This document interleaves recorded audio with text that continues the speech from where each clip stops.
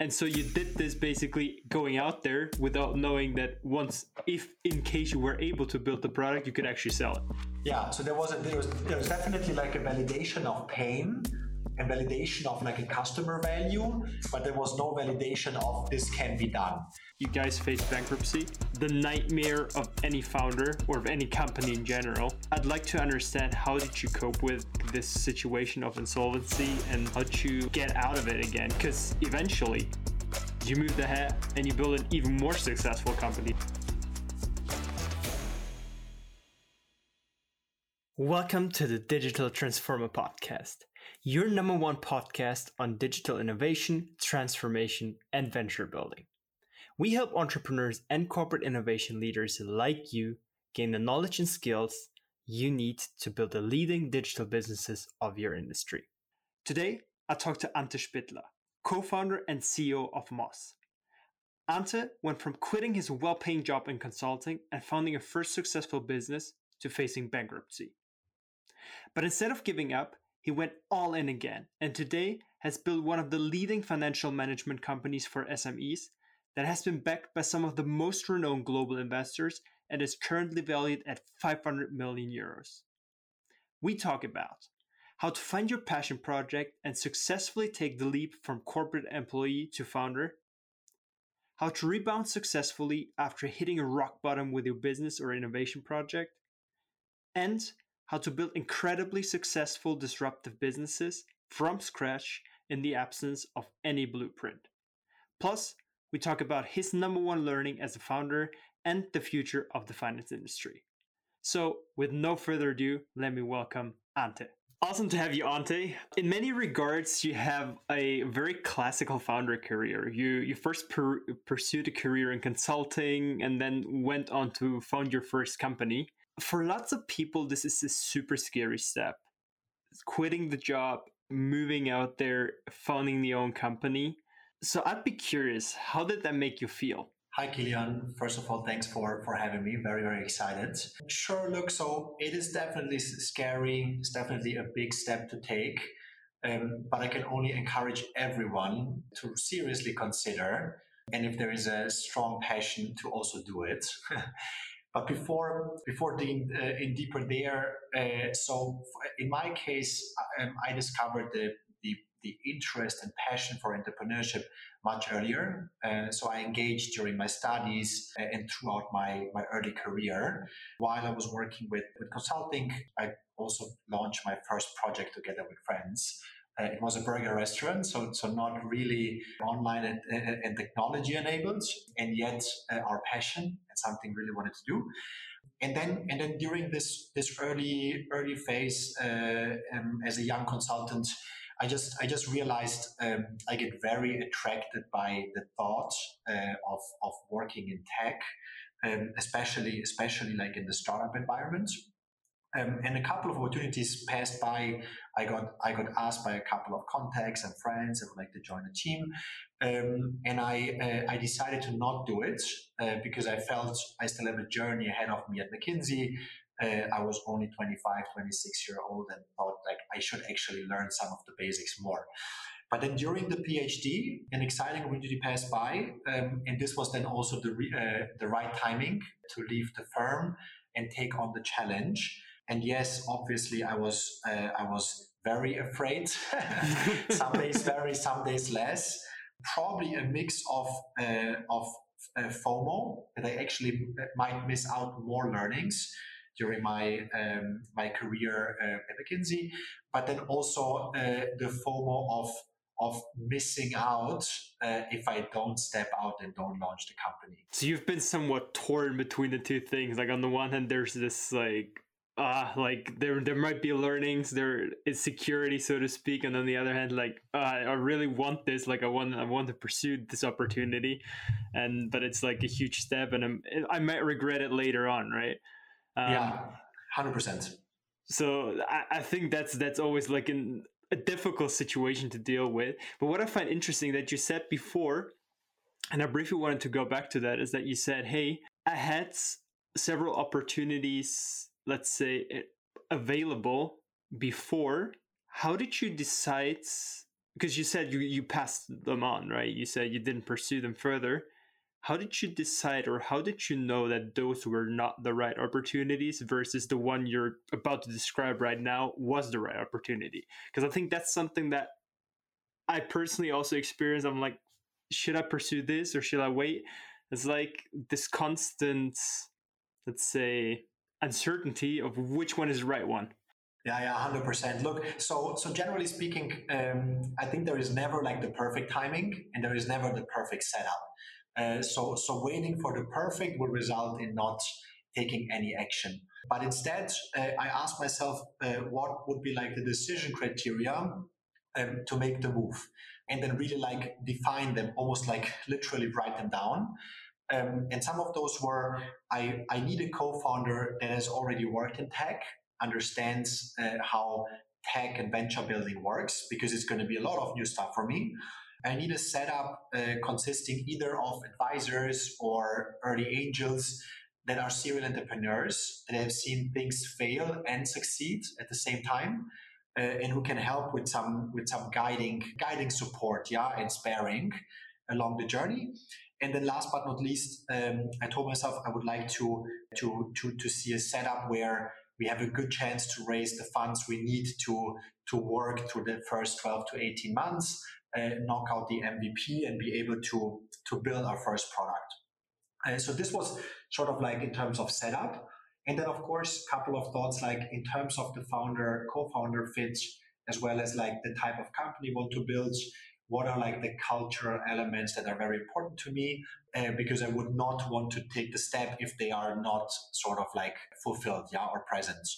And with this, it was much easier to assess opportunities. Of course, you will find a million of reasons why not to do it. The more you think, the more reasons you find. But ultimately, I think it needs like the step back. Does it feel right? What does my gut feeling tell me? Do I have the right co-founders and partners on my side? And then, yeah, let's just do it. Yeah. And what were those cultural factors that you named? Like for you personally, what did you pay attention to? Where do you say has to fit in this co-founder relationship and then everything else? Yeah, so I would say some elements changed from building the first company to the second. Some came on top, and some left, and some remain anchored. I think like the most important element for me was 100% trust.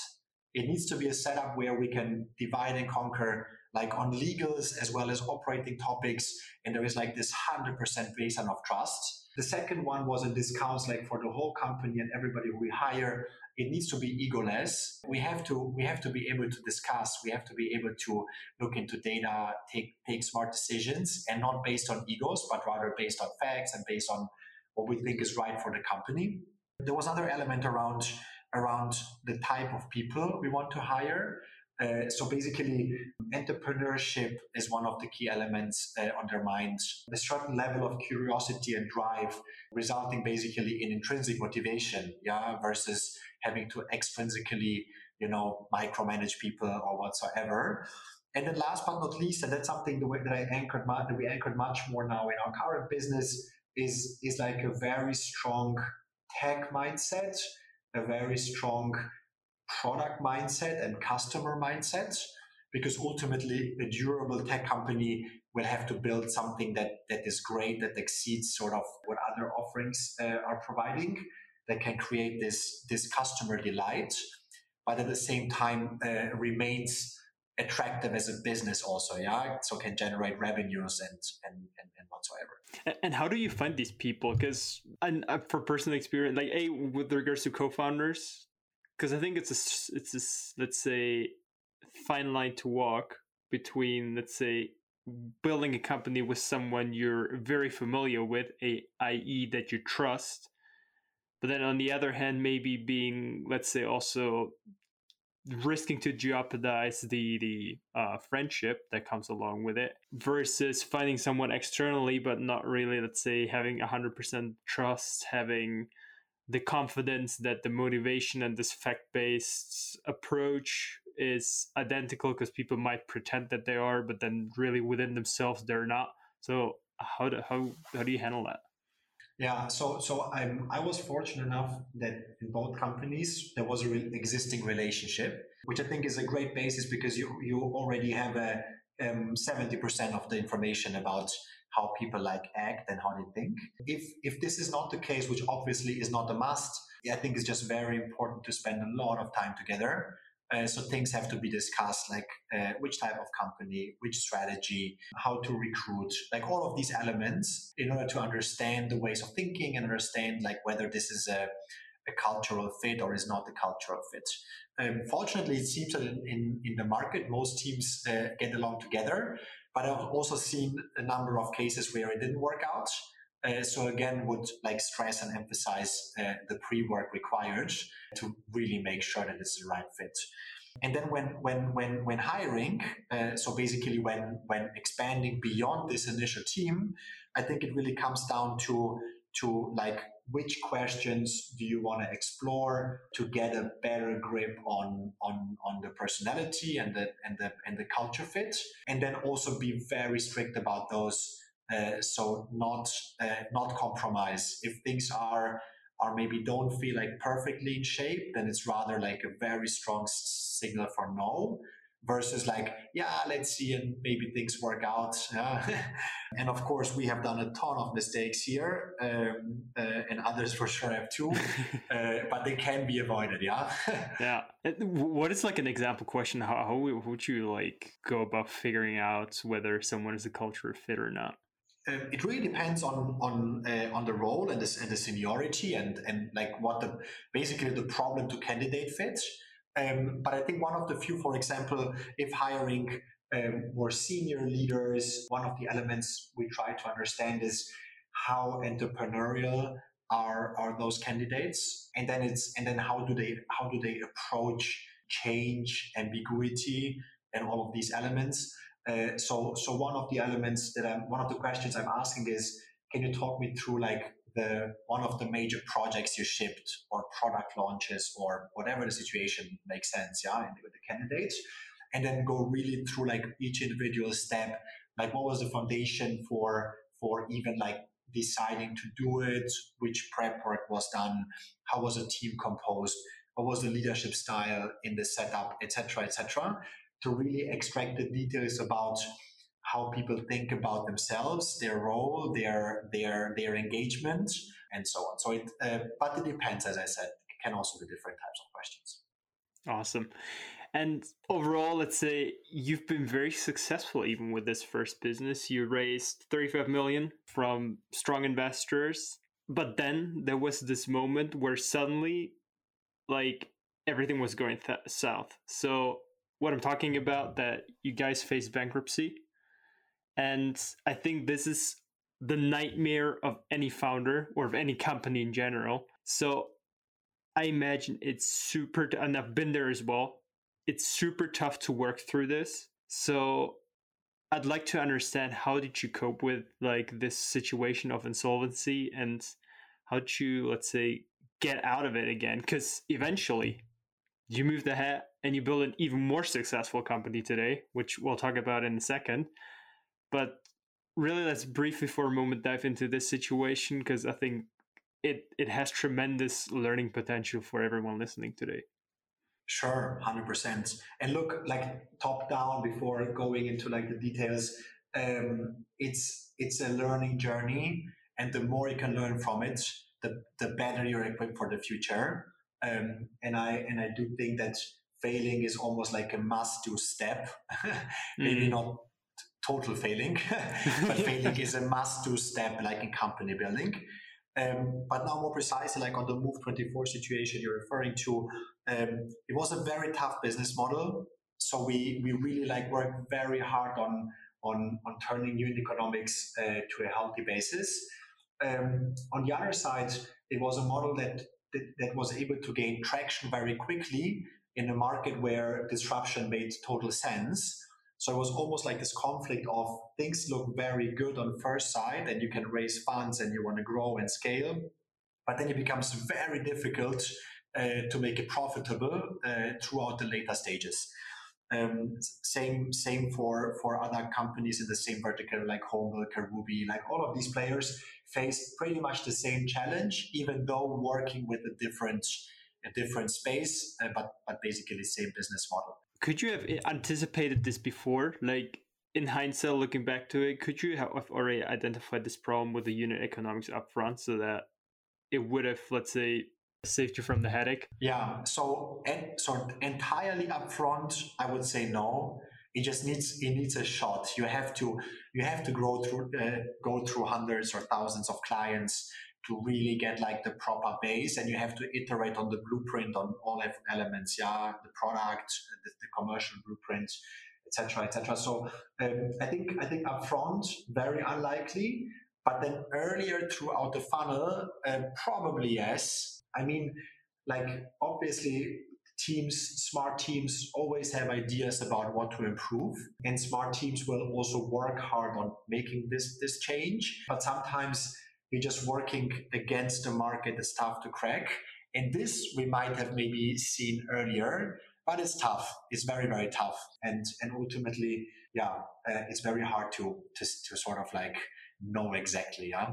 No, I was just asking because a lot of people, like if you talk to a lot of people, they always say like, yeah, like do the typical calculation, right? Does it make sense on the back of the envelope? Like, are the unit economics making sense? But it's interesting to also hear like, yes, they might make sense on paper, but you still have to explore whether the hypotheses that are surrounding this are actually working out, right? So very, very curious. Yeah, and especially so what is very hard to predict before is sort of like what is it going to cost me to acquire customers. You can be better in predicting like your gross margin if you sell products. On services, you can sort of like strive to a certain pricing to lock in a certain gross margin. So on SaaS, you will have to experiment a lot. It's a bit more difficult to set the price. You can try to like understand the willingness to pay of customers, but then the acquisition engine, that's like a whole unknown because you don't know, right? You might have to run like a ton of Google campaigns and optimize until you get to a healthy base. You might have to hire like sales teams and go through the whole sales funnel on a certain load of leads to really understand how it plays out like as a baseline. So having said that, it's definitely really tough, and I think it requires like the experimentation, and people should have the courage to just try it out. I mean, that's what also venture capital is for, right? It's the first funding to support great ideas and great teams in creating some sort of an MVP validation. Yeah, if it's like a pre-seed or seed round, and if it doesn't work out, it didn't work out. Yeah, and if it works out, there is the opportunity to do 100x. So that's the game.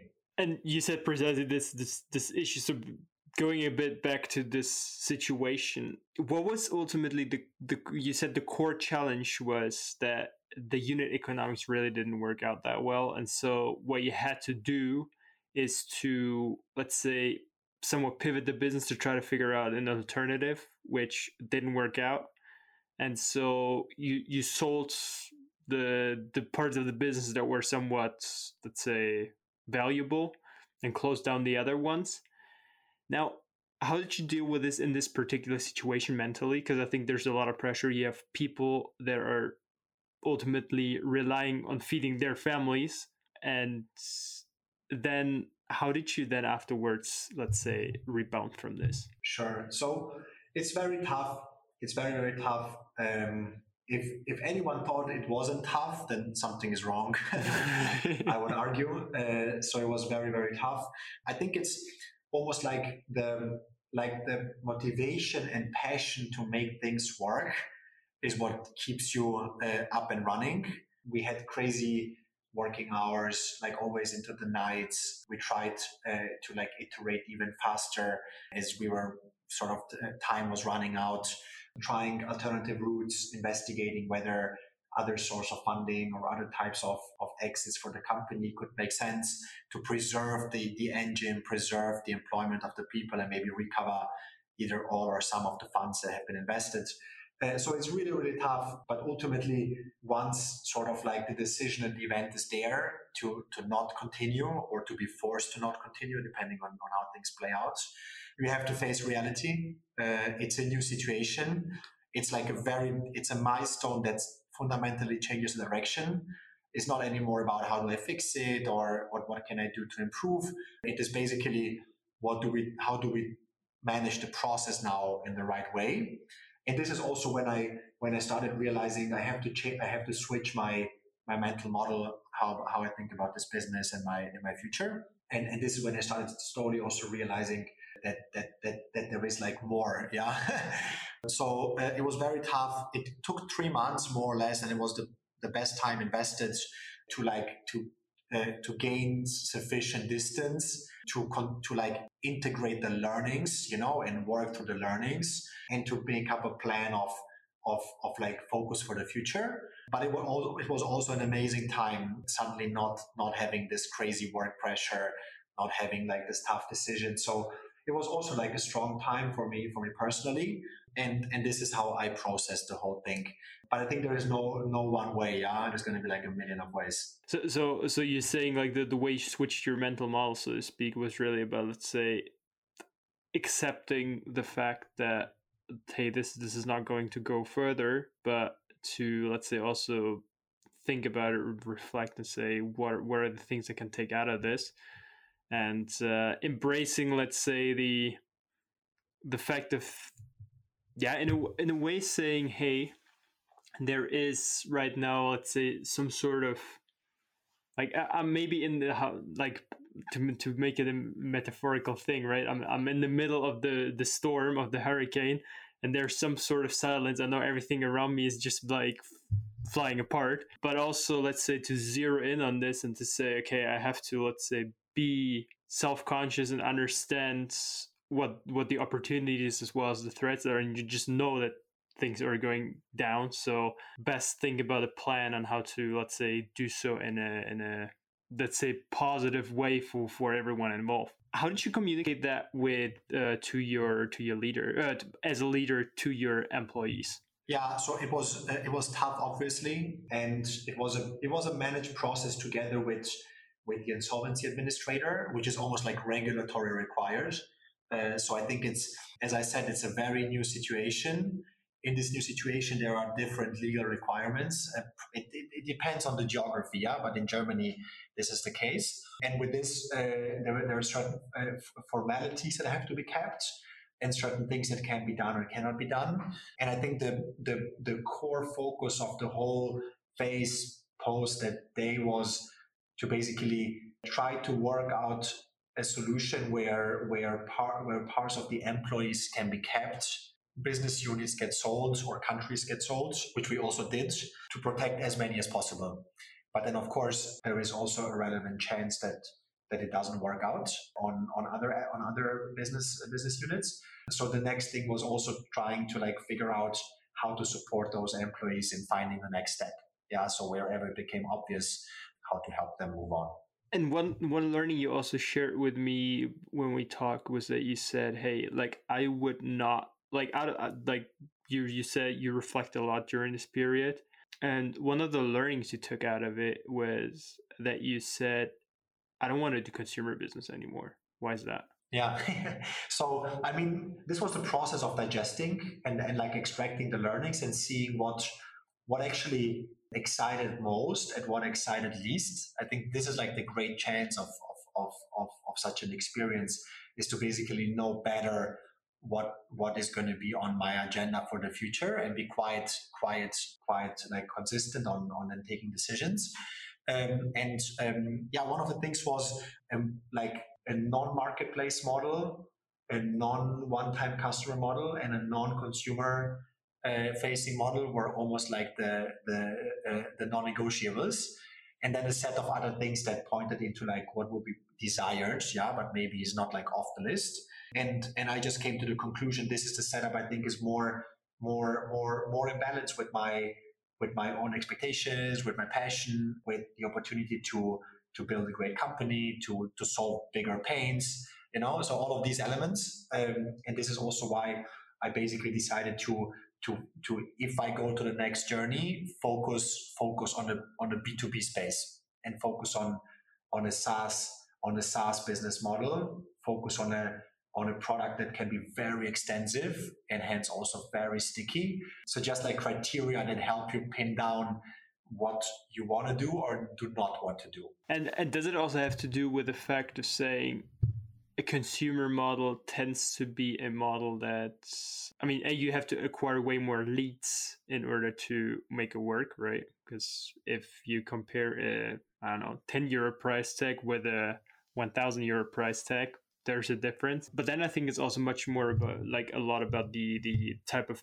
like strength of the founder. So the founder product fit in a way where consumer businesses are often very, like say, execution focused, where you have to nail this one because it's relatively easy to replicate. Whereas SaaS businesses sometimes, and correct me here if I'm wrong, but I assume that they're more, let's say, technical, and like you have to, let's say, it's more about building something that is really, really good from a technical perspective as well, so that you can somewhat create your own competitive advantage that others might not be able to replicate, and then to, let's say, roll it out. Yeah, I think it's so. What you described is very, very closely linked to like my way of thinking back in the days for also like for deciding on my priorities. Like the market can be different, right? I think it's very tough to build a consumer business, very tough to build a B2B business. There is definitely like a big differences on like how you interact with marketing and which type of sales organization you build out. In some, like in many cases, probably also on the product side. But I think in essence, it really comes down to like what are people excited about, where does the biggest passion lie, what is like a development and learning journey, where do you think you can have the biggest impact. So there is definitely no right or wrong. For me there was the learning. I want to go deeper in tech. I want to crack business function problems. I want to have a play field that can result in hundreds of millions of recurring revenue on a yearly basis. So this was sort of like for me the decision criteria. But I know very successful founders in other domains also very happy with what they do. So it really depends on the individual of what they actually want to achieve. And yeah. Which is, I think, also a good thing. Like, and then it comes back to the fact of know yourself, because that is such a crucial element to really then also finding a business model that works for oneself and that you're passionate about pushing. Now, you took these learnings basically by heart and said, I'm going to right now create a different company, which today has become a vastly successful business. You've raised capital from some of the most outstanding investors on the globe, you can say. European, US investors. Moss is right now valued at 500 million. For those who don't know Moss, maybe in 2 sentences, what did it do? Because I think that gives a good context to then understanding what were, let's say, major challenges in the development of Moss and also core learnings in this regard. 100%. So with Moss, we help finance teams. We build software for finance teams. And we focus particularly on the spend journey. So basically every euro with which companies transact, which can be travel money, but can also be buying hardware, can also be paying merchants and suppliers, if it's a production business, all of it. And now within the spend journey, we are helping them create an interface with which they can manage the end-to-end journey from basically early procurement up until being able to pay for the products, collect the receipts, automate the entire journey of pre-accounting, and then reconcile even versus budgets. And this is what Moss is focusing on. We connect next generation financial products. So we attach credit cards, for example, virtual, physical, wire payments soon as well, and many other things to help people create this very seamless and delightful journey, because this is ultimately what is like creating most of the friction and costing most of the time. So that's Moss, yeah. And we focus on Germany, Netherlands, and the UK. I have thousands of clients, mostly traditional businesses, but also tech companies. It's a good mix that use our platform in finance, but also outside of finance whenever people need to buy something. Yeah. It sounds like a very complex model to to pull off. And what is interesting that when we spoke earlier, you said the core challenge in the beginning was that there was absolutely no blueprint available whatsoever. You were basically the first ones who came up with this, let's say, credit card for a new generation, building up partnerships. All this has been unheard of in that space before. So tell me a bit about like the context and what were really like the learnings you also took out of it. How did you overcome this? Yeah, sure. So we the first golden feature scope sort of was a credit card with next generation credit cards and expense software. We were the first in the European market to launch such a product. It's definitely the first in Germany, and we had to connect a lot of dots because all of the existing offerings were sponsored by incumbent banks, and it was not the next generation product. It was the old school product. And to do so, we had to overcome regulatory challenges. Credit is regulated, issuing payment instruments and managing payments is regulated. Like all of the steps are regulated basically. On the one hand, and on the other hand, the technical support infrastructure didn't exist. So we had to build our own like tech to support this. So we had to build our own ledgers and all of these things.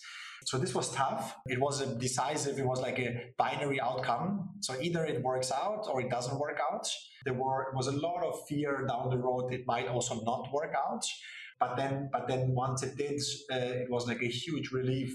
And it was also one of these like pivotal moments where you have a different situation, and the situation changed from can we build and launch this product to we are live now. And this is like a very different setup comparable to the situation I described before, just like in the positive direction, because now you have to switch gears and think about, so how do we commercialize? How do we bring it to people? Can we learn from data? How do we iterate on the product? That's interesting because so what you're basically saying is that the first challenge, you weren't even sure, like, so you couldn't really test the product up front, right? Because you first had to check whether building the product was actually possible. And so you did this basically going out there without knowing that if in case you were able to build the product, you could actually sell it. Yeah, so there was definitely like a validation of pain and validation of like a customer value, but there was no validation of this can be done. I mean, products exist in the market.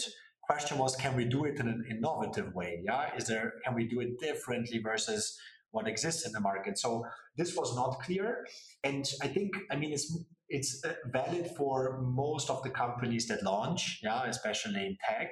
The regulatory requirements were here like the additional complexity, which many of the other verticals don't have. So this was like the add-on sort of challenge. But yeah, in phrasing it, I think you're pretty precise. Would you suggest companies? I mean, regulatory things slow down tremendously, right?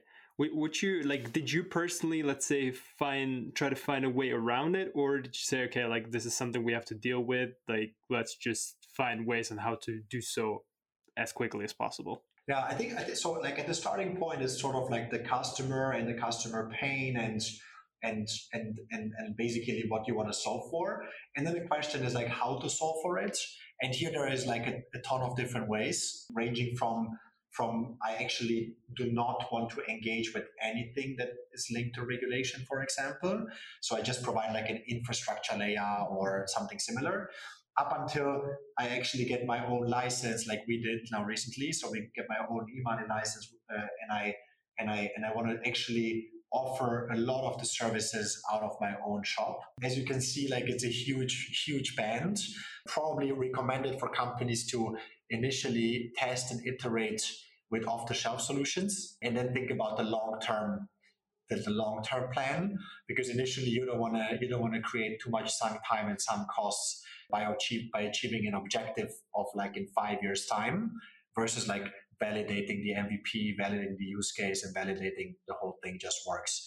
So I think in essence, like the more you can scope down this MVP and the like more you're in control of like doing it is definitely helpful versus having to manage additional stakeholders, yeah, such as like the regulatory requirements. I think that's a good tip to just like go take off the shelf solutions, kind of like mash them together and like see how that works out, and then that's a typical definition of an MVP, right? You take take different components, just make something out of it that somewhat works, and then go from there.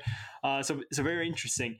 What would you say, in hindsight, right now, looking back at your journey, was like a core learning, or would be one thing you would suggest founders and as well corporate innovators that seek to build industry-defining like digital products, such the one that you build up? Yeah, there is definitely one thing, and it sounds very easy, but it's so hard to do. Is like staying as close to the customer as possible, and it's a no-brainer that everyone preaches, and it is true. I have to say so. Running like a very smart and thoughtful discovery process in the early days, but then institutionalizing and systemizing the learning process when things go live, because strategy will change, products will come on top, business models will come on top, teams will grow, they might become more decentral whatsoever. So creating this process of how to learn and how to iterate, I think is like almost like the biggest formula of success. And it's very, very hard to do because people are so busy. It's a lot of effort to actually like get in touch with customers. There is a lot of different sources, yeah, like from plain primary discovery to analyzing customer behavior, yeah. So it's like a ton of things you can do, but I think it's the one thing that really is going to drive the success of the company. And what is one thing, what you would say internally helped you? Like, how did you approach it? And I mean, if you want to share it, of course. No, of course, yeah. So I think number one thing is bring the most relevant stakeholders together as close as possible. So we have a forum where revenue and product organization engage like very intensely and very regularly, and we combine through like different layers of governance. Yeah, so cross-functional teams where people from different functions work together towards one common objective. Me working together with CPO and CRO on a weekly basis on the key strategic elements, and so on and so on. So really bringing like the pieces that have to work together very closely, as closely as possible. I think this is one of the big things.